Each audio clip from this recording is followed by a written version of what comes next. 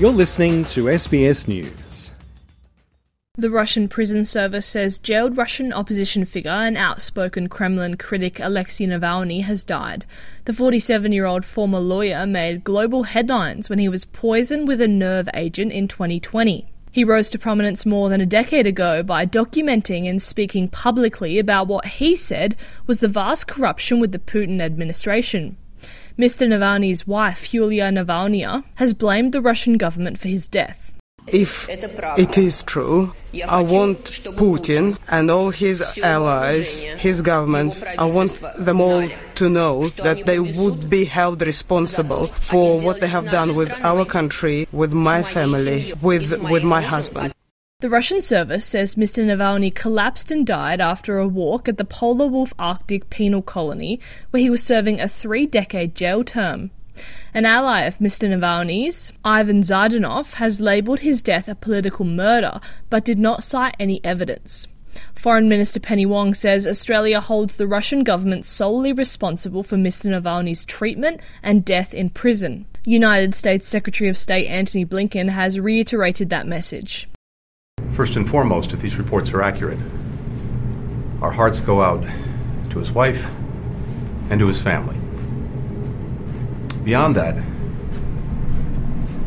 his death in a Russian prison and the fixation and fear of one man only underscores the weakness and rot at the heart of the system that Putin has built.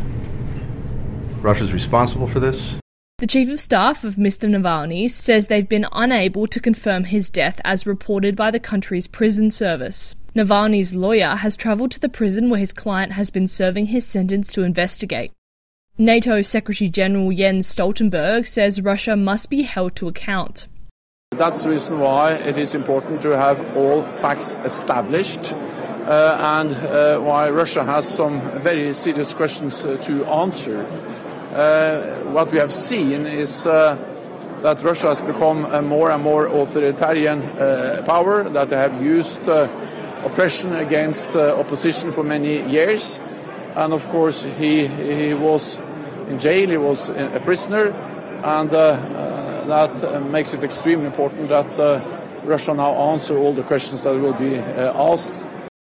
European leaders have added to the chorus of shock and sorrow, reiterating that they believe Russian President Vladimir Putin is responsible.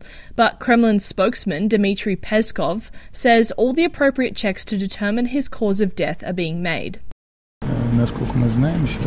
As far as we know, currently in accordance with all existing rules, everyone is engaged in all checks, clarifications and so on. That is, there is no need for any special instructions because there is a certain set of rules that everyone is now following. Kira Hain, SBS News.